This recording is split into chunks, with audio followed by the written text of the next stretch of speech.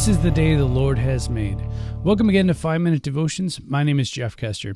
Today we're going to be continuing our walk through 1 Corinthians, and today I'll be reading all of chapter 8 out of the New Living Translation. Now, regarding your question about food that has been offered to idols, yes, we know that we all have knowledge about this issue. But while knowledge makes us feel important, it is love that strengthens the church.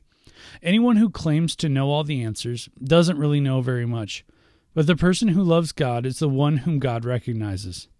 So what about eating meat that has been offered to idols? Well, we know that an idol is not really a god and that there is only one God. There may be so-called gods both in heaven and on earth, and some people actually worship many gods and many lords. But for us, there's one God the Father, by whom all things were created, and for whom we live. And there's one Lord Jesus Christ, through whom all things were created, and through whom we live. However, not all believers know this. Some are accustomed to thinking of idols as being real. So when they eat food that has been offered to idols, they think of it as the worship of real gods, and their weak consciences are violated. It's true that we can't win God's approval by what we eat. We don't lose anything if we don't eat it. We don't gain anything if we do. But you must be careful so that your freedom does not cause others with a weaker conscience to stumble. For if others see you with your superior knowledge, eating in the temple of an idol, won't they be encouraged to violate their conscience by eating food that has been offered to an idol? So because of your superior knowledge, a weak believer for whom Christ died will be destroyed. And when you sin against other believers by encouraging them to do something they believe is wrong, you're sinning against Christ. So if what I eat causes another believer to sin, I will never eat meat again as long as I live, for I don't want to cause another believer to stumble. All right, well, there's a lot there to digest about clean and unclean food and that, which we're not going to get into too much right now. But what I really want to focus on is verse 6, and it says this: "But for us there's one God the Father, by whom all things were created, and for whom we live. And there's one Lord Jesus Christ, through whom all things were created, and through whom we live." My question to you today is, who do you live for? Do you live your life for God? That's a loaded question when you ask some junior high and even senior high students, especially when it comes to, let's say, an example of sports. You know, when I was growing up 25 years ago, you didn't have practices on Wednesday nights because that was, church night. Maybe your local community had confirmation class or CDC, Awana, some kind of children's ministry program on Wednesday night. And for the most part, 25 years ago, sports teams, park districts, whatever, stayed away from Wednesday night. That's not the case anymore.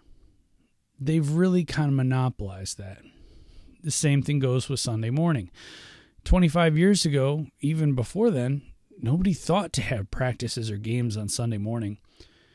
And just the other day as I'm driving to church, I passed by a park and there's at least 7 games going on with young kids, with families who are playing soccer. I'm not saying that and judging their lives and who they're putting first, but I have to ask, they're really put in tough positions. I talk to a lot of parents out there who really struggle with this. They want their kids to participate in these sports, but they can see it taking away from family time, from time with God, from time in their church communities, and it's really tearing at them and eating away at them. We're put in tough positions, and I'm just going to ask you, who do you live for?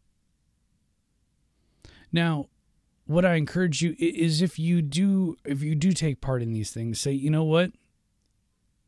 Maybe you're not going to take part on Wednesday night or Sunday morning. Maybe that's it. Or maybe you find a way to go to church on Saturday night, which is a fantastic option too. Or maybe take the time to witness to other people and use that time to say, you know what?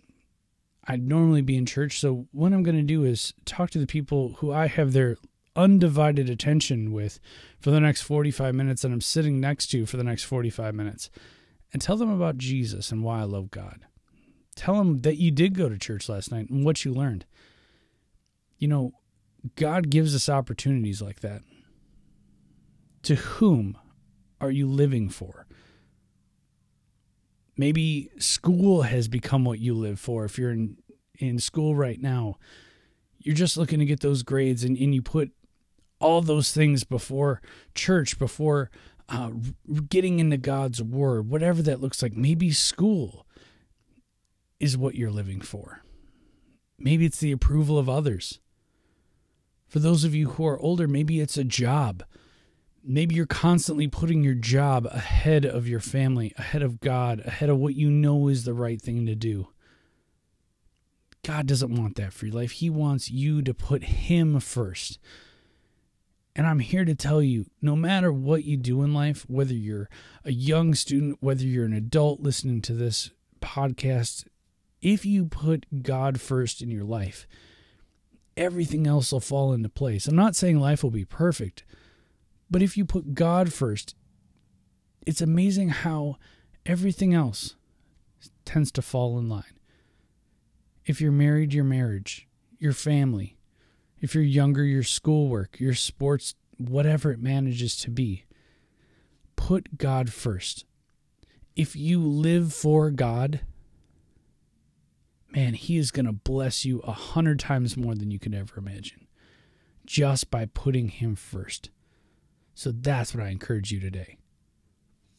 Let's pray. Dear Heavenly Father, I pray for those listening to this episode. I pray that they would put You first, no matter what they're struggling with in their lives, that whether it's school, whether it's sports, whether it's home life, whether it's work, whatever it may be, God, that they would put You first. And then just watch You go to work. Because, God, we can't do it by ourselves. We need You. And we want to put You first in our lives. It's in Your name we pray. Amen. All right. You are a loved child of God. And remember, how are you going to echo Christ today? We'll see you tomorrow.